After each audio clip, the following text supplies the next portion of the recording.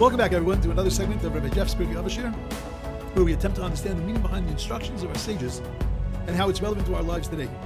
We do this, of course, using the thoughts of our teachers before us and try to make them applicable to our times.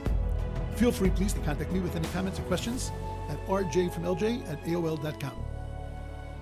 The Pirkei Avos podcast is a project of the Intentional Jew Podcast Network, where we actively encourage Jews to think and engage in the search of how to be intentionally Jewish.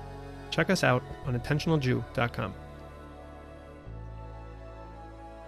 Okay, today's rabbi is Rabbi Yossi HaKohen, was student number 3 of the 5 students of Rabbi Yochanan ben Zakkai.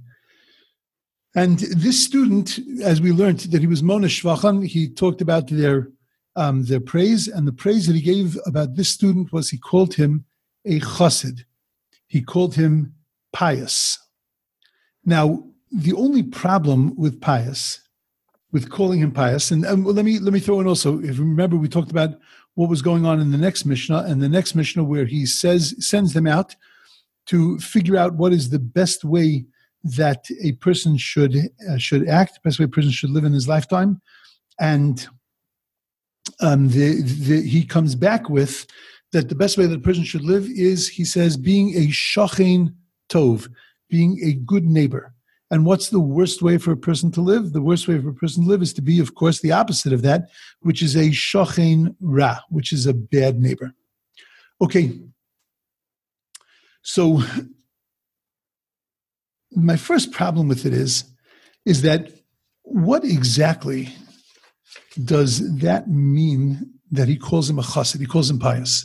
And my problem with calling him pious is that almost all the other rabbis are some kind of academic accomplishment, certainly the ones that we saw, and one of the others that we haven't seen yet. They're really academic accomplishments. They talk about their, bor sucheino ma'abe tipa, even though we said that was objective learning. It's not just about a memory, but nevertheless, it's about a style in learning. And when we talked about the second one, so we said that Ashrei Yoladato, right? The praises one who gave birth to him, and we said that he learned the lessons of sensitivity, a perceptiveness that really helped him in his learning. Okay, beautiful. But what does chassid have to do with learning? What does chassid have to do with an approach to scholarship, an approach to understanding, that he would praise his student with chassid? He's not talking about the frumkeit level of a student. He's not talking about his students as being wonderful Jews. He's talking them as being amazing students, and he's talking about their learning qualities. So what does chassid, what does piety have to do with a learning quality?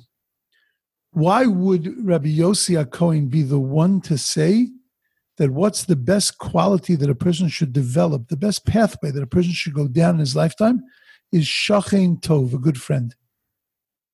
What did yesterday's tell us?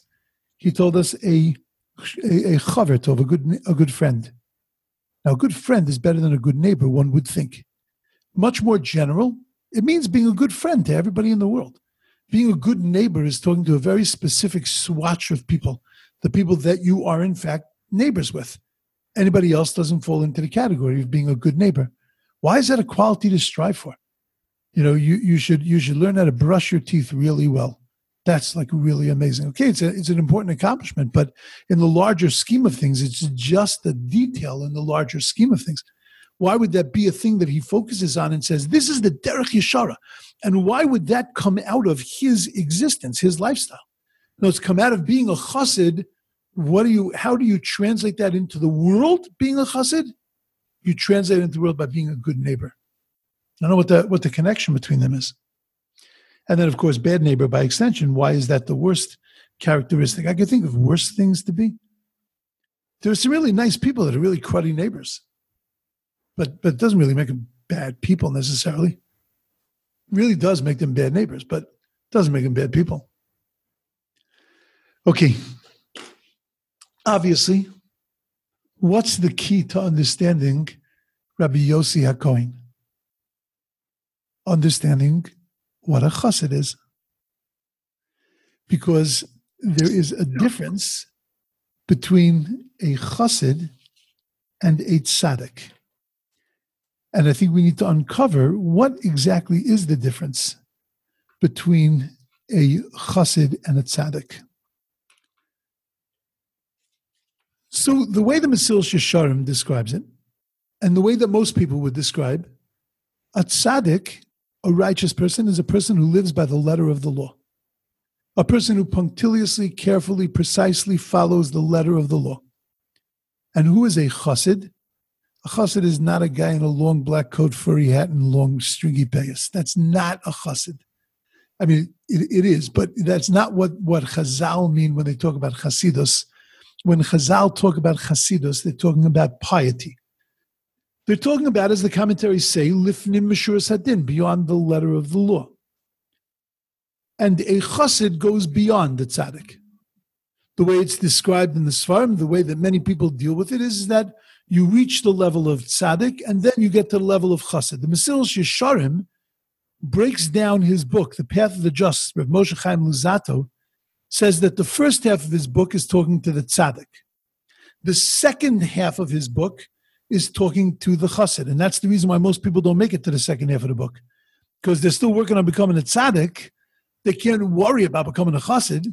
And I'm saying that a little bit tongue-in-cheek, but it's not so tongue-in-cheek, because many people approach the book of Mesilas Yesharim and they only learn the first 12, 13 chapters, up to the end of what's called cleanliness, up to the end of what's called nikius.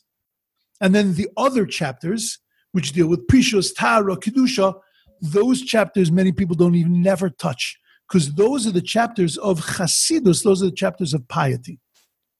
The Mesilas Yesharim says, brilliant, he says that the reason why he advocates that you should learn those, the second half of the book, is because even though you haven't mastered tzidkus, you haven't mastered righteousness, but there are things in chasidus, there are things in piety that you can still apply to your regular day-to-day life. And therefore, he feels it a good idea to continue to do that, even though you haven't reached being the tzaddik yet. So the way, clearly from what he's saying is that tzaddik comes first and then comes chassid. So I want to ask you, it seems that a chassid is higher than a tzaddik. But I have a real problem with that. My problem is like this. We have a statement that says, that's actually, when you think about it, is a little shocking. But Chazal tell us that Gadol ha-mitzuva va'osa me'enu mitzuva va'osa. That a person who is commanded to do something and does it is greater than a person who volunteers to do it. Now, if you think about that, you would think it would be just the opposite. This person is obligated to do it, doesn't have any wiggle room, can't get out of it, you have to do it. But this person, who's not commanded or obligated to do something and volunteers for it, wow, how magnificent is that? That you put yourself in a situation where you have a responsibility where you did not have that responsibility. And therefore, the mitzvah va'osa, it seems in our minds logically that the person that's not commanded is much greater. You know, we look at converts and we say, wow, how amazing is a convert? They had no obligation. Look, we were born Jewish. We don't have a choice. We're sort of stuck into this thing, but they could have done anything. You know, they could have still be sitting in restaurants and doing their thing on Friday nights, and, you know, they didn't have to worry about this. And we look at them and we say, wow, isn't that amazing? How magnificent. And in the end of the day, as beautiful as that is, the one who's commanded is considered greater. How could that possibly be? So if I haven't mentioned this yet, it's only because I've gotten sidetracked, because this is one of the things that I speak about very often. David HaMelech had a Rebbe by the name of Shimi ben Gera. And if I spoke about it already, it's good chazara. David HaMelech had a Rebbe called Shimi ben Gera. Shimi ben Gera, make a long story short, cursed David. David HaMelech was obligated to punish Shimi ben Gera because he was a Morid ben Malchus. He rebelled against the king. David HaMelech decided he was going to not deal with it right now. On his deathbed, he calls his son in and he says to Shlomo HaMelech, the last will and testament, go get Shimi ben Gera, but use your wisdom to get him. Shlomo Melech comes up with a plan. He says to Shimi ben Gera, calls him in, and he says, you are obligated to stay in the city of Jerusalem. You are banished to the city of Jerusalem the rest of your life. If you step outside, you're going to get killed. Shimi ben Gera, a few years later, one of his slaves runs away. He runs after his slave out of Yerushalayim. Shlomo Melech, the warning cameras go off, the warning bells, the alarms, they catch him, they kill him. Everybody asked the question, what was in Shimi ben Gera's mind? He knew that if he walked out of Yerushalayim, he's going to be killed. Don't tell me he was going after a slave, because there are plenty of slaves in Jerusalem. He could have gone like in America, if you need to get workers, so you go to Home Depot, right? Certainly in San Diego. You need to get somebody to help you. And yes, they're waiting outside of a certain culture is waiting outside of Home Depot, and you go and you get them. Great. So I'm sure he could have found somebody to help him. He didn't need to go running after this slave. Why did Shimi ben Gera leave? Because Shlomo Melech knew in his wisdom, the minute that he said to Shimi ben Gera, you have to stay here, that was the minute that Shimi ben Gera was going to leave Yerushalayim. Now, it might have taken 3-4 years, but he was going to leave Yerushalayim, because we are that way as human beings. You tell us yes, there's something inside of us that says no. I mean, how many times in your life did it ever happen that you thought of an idea and then somebody told you to do that idea and all of a sudden it became a bad idea? When you think of it, when it's generated internally, when you are a volunteer, it's much easier. But when you are obligated to do something, you have to fight against your natural tendencies to not to want to do something, your natural tendencies to be in control and not to be controlled by someone or something else. It's a natural tendency to buck and to balk at being controlled, at feeling that you're being controlled. And for that reason, Shlomo Melech knew and understood the nature of Shimi ben Gera, and understood that it would only be a matter of time until he left. I always give a mashal, and I say that you send your kids to you tell your kids you're going to cleaning the house or cleaning the garage on a Sunday. You look around for your kids and they're not there. And 3 hours later, the kids show up, and where were you? I was in my room. What were you doing? Oh, there was so much to do in my room. I just got distracted. I had so much to do. I had emails I had to answer. I just had so much to do. One time your child gets out of line and you punish them and you banish them to their room. 30 seconds later, the door opens and the kid says, "Can I come out now?" And you say to the kid, "No, stay in your room." "But I'm bored. There's nothing to do in my room." Wait, are you in the same room? Because last week when you cleaned the garage, you seem to have found many, many things to keep you busy the entire day in that room and not to come out to the garage. Now, all of a sudden, 15 seconds, you can't keep yourself busy. You can't find something to do there. And they are absolutely correct. There is nothing to do in that room because they have to stay in the room. And because they have to stay in the room, that becomes a massive challenge. When God came to us and commanded us to keep the Torah, that placed a burden, a challenge, that placed a pressure on us that added a level of difficulty to every single thing we do. And that's why Gadol HaMetzuva Va'osa, a person who is commanded to do something, is actually greater than a person who's not commanded, because a person who doesn't have that pressure has an easier time at doing the things that they need to do. But a person who has that pressure has to fight against that pressure, has to be able to climb over that pressure to get into what they're doing. That's the reason why a mitzvah, a person who's commanded, is on a higher level than a person who's not. Which means that the chassid is not on a higher level than a tzaddik. Well, if he's not on a higher level than a tzaddik, why is he placed always after a tzaddik? Why is it a tzaddik and then a chassid? I understand that the chassid is not a volunteer. We're not calling the chassid a volunteer. Because if we were calling him a volunteer, it would be pashut that a tzaddik would be greater than a chassid. We're saying that a chassid is greater than a tzaddik. But if he's greater than a tzaddik, and he is not, it's not that because he's not a mitzvah v'osa, it's not because he's not commanded to do it, then in what way is he greater than a tzaddik? So I want to say that both of them have pressure. The tzaddik's pressure is external. The tzaddik's pressure is because the Torah tells him he has to live a certain way, and he feels the pressure to live up to that expectation that God has of him. He feels a pressure to follow the commandment the way he's supposed to follow the commandment, to do the rules he's supposed to do. The chassid also has pressure. But the chassid's pressure is internal.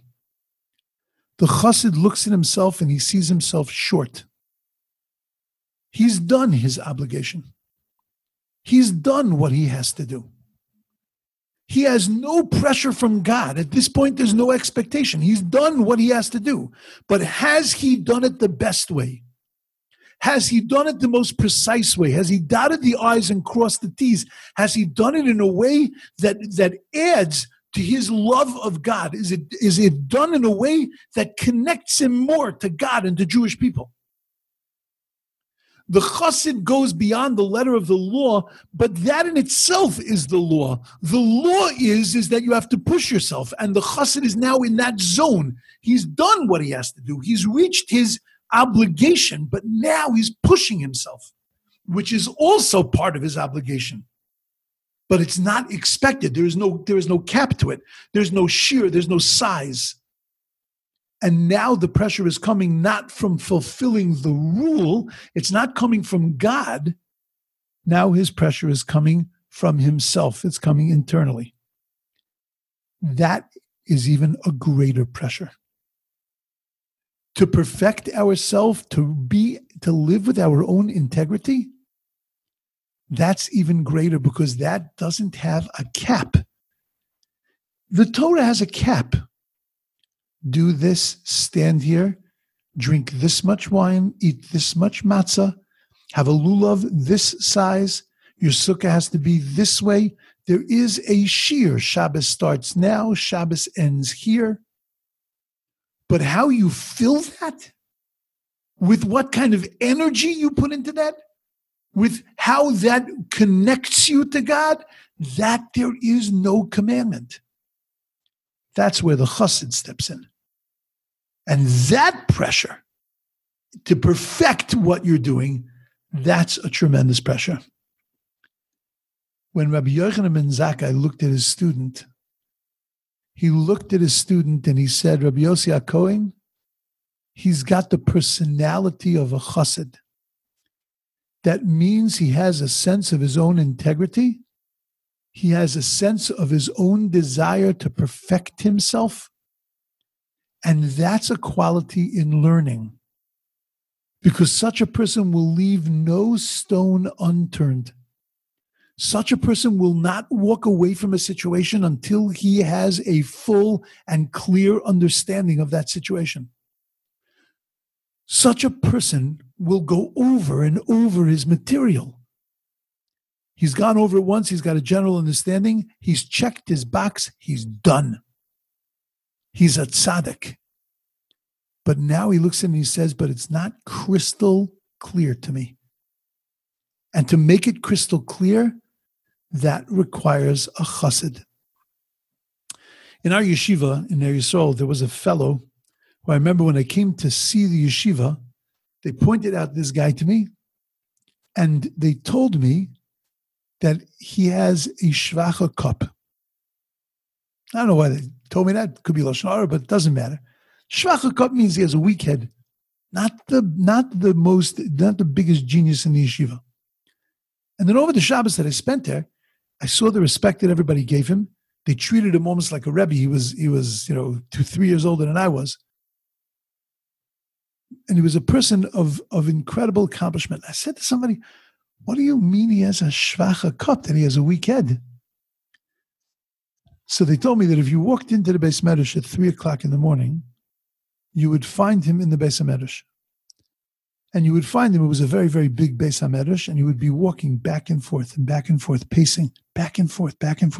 talking to himself. Because he never understood things quickly, but he would go over them and go over them and go over them until he understood them clearly. And when he understood them clearly and could say them over to himself, that's when he would go to sleep.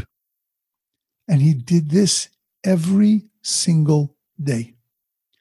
That midah, that characteristic, translated itself into his religious life, but it translated itself into his learning life.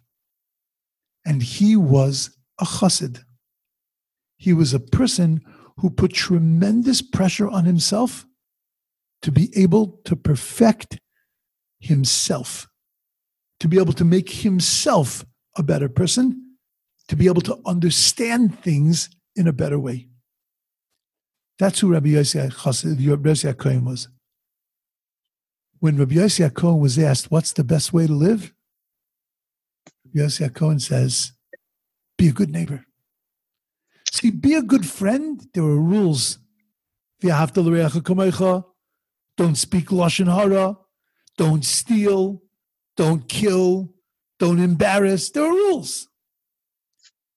But with a shachin, with a neighbor, there are no real rules.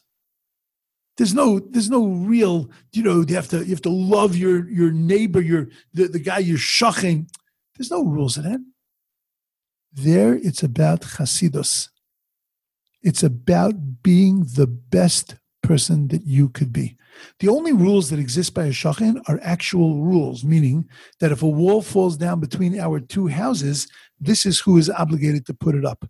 If I want to encroach on your property, this is my limitations. If I'm making noise in my apartment, then this is the rule of how much noise and when I'm allowed to make it.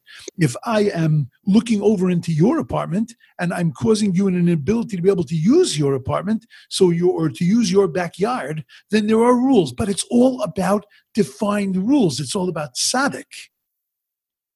But being a good neighbor is not about the rules. Being a good neighbor is about my own integrity, about my wanting to be the best that I could be, my wanting to develop with somebody who I have no reason to have a relationship with. I don't have to have a relationship with you. You're not part of Yahavta L'Reacha Kamocha in the intense sense. I don't have to be your best friend. But I'm pushing myself because I want to be the best. I want to be the best Jew. I want to be the best human being. I want to be the best that I can be, because that's what God gave me. And that's a chassid. It translates from your learning life to your living life. That's who Rabbi Yossi HaKohen was. That's my spiel for the day. Okay, I'm going to open the floor. If anybody wants to ask a question, nobody feel captured. So, you want to go, you go. You want to stay is great. Just schmooze a little bit. And if I have no questions, I have a beautiful idea to share on the Parsha.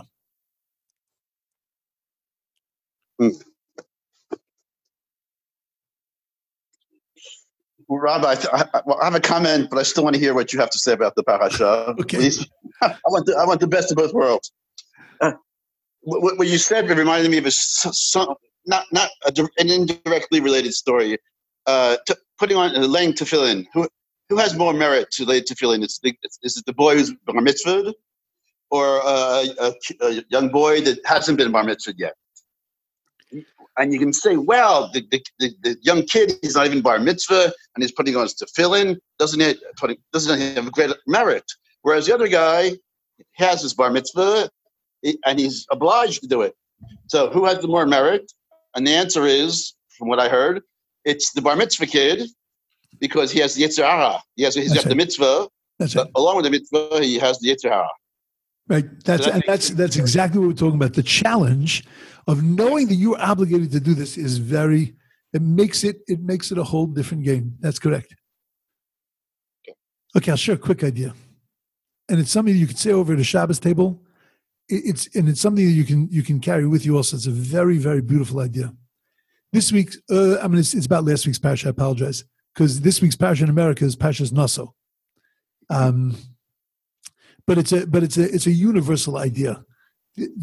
in last week's Parsha, we had the 12 tribes and the 12 princes of the tribes, and they brought gifts to the temple. And each day it tells us the gift that they brought, and it says it exactly the same way. This is the leader of the tribe, and he brought this gift. And 6 psukim worth of gifts, and it tells exactly what he brought. Nice, beautiful gift. And then it says this is prince number 2, and this is the gift that he brought, and beautiful.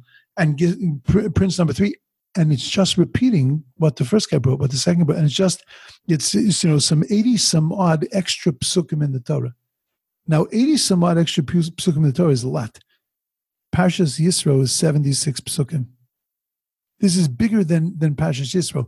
Nitzavim Vayelech are 2 parshas that are put together, and they're still not as big as that section of the Nesiim of the prophets. It's the longest. It makes Naso the longest parsha in Torah, 176 psukim. It's as long as the longest Gemara, which is Bava Basra. It's as many verses as the longest chapter in Tehillim, chapter 119.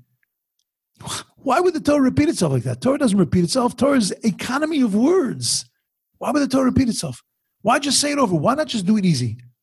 This is what the first guy brought, and so did all the rest of his buddies. And if you need to know their names, this is who they are. You could have done that in 1 or 2 extra verses. You didn't need 85 extra verses. Torah is telling us a powerful message. Torah is telling us is that it looks on the surface that every one of them brought the same gift, but it's not true. They all brought something very, very different because each one of them put their own unique personality and talents into what they brought, and it changed it completely. It's a fabulous idea that we all daven exactly the same. We use the same siddur. We keep Shabbos the same way. We do our mitzvos the same way. We make kiddush. We do the things we do, and it just sort of seems like we're robots. We're doing what everybody else is doing. We're just plugging into the words. No, not at all. The trappings, the outer trappings are the same, but we change them dramatically by putting a little bit of ourselves into what we do. And every bit of ourselves that we put into what we do changes what we do to become something very personal and very unique. And, sometimes we get struck with the fact that, everybody's doing it, but everybody does it their way. And our job is to find our unique way, our unique talent, our unique place in things, and to put our energy into them. But I'll take one more step. Who was the hero in this story of the princes of the tribes? Was it prince number 1 or prince number 2? So I think, without thinking too deeply, you would say prince number 1.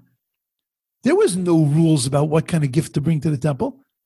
It's like you got to go buy a present. You know how much anxiety you have trying to figure out what kind of present to get? That when you decide what kind of present, then you know what kind of store to go to. And then you know which department to look at. But until you make those decisions, you have no idea. You know that you have an obligation to bring a present. So this guy knew he had to bring a present, but he didn't know what. And then he defined and he put together this amazing, amazing gift. He's the hero. Number 2 is the hero. Because number 2 looks at number 1 and he says, oh, that's what you're bringing? I'll see your gift and I'll raise you one. That was a beautiful gift. You brought 1 kugel and a cholent. I'm going to bring 3 kugels, 4 salads, and amazing cakes. But then he said to himself, you know what's going to happen? What's number 3 going to bring? If I bring more than number 1, number 3 is going to have to bring more than me. And by the time we get to number 12, it's going to be out of control. You know what? I worry about number 12, and I worry about number 11, and I worry about number 10. I'm just going to do the same thing as number 1. I'm going to give up my notoriety. I'm going to give up my uniqueness. I'm going to say that, you know what? To protect number 12, I'm going to do it the same way. And instead of my gift being different, my emotions are going to be different. My motivation is going to be different. My energy is going to be different. And in that, my gift is going to be amazing. Not because I've changed the material, but I've changed the place that it comes from. I've changed the energy in that gift. And that's the challenge. The challenge is not to be unique by changing. The challenge is to be unique by finding within the context, within what we're given to do, to find a place to put our energy, fitting in very much with what we're talking about today, to find a way to excel within the context of what we have in front of us.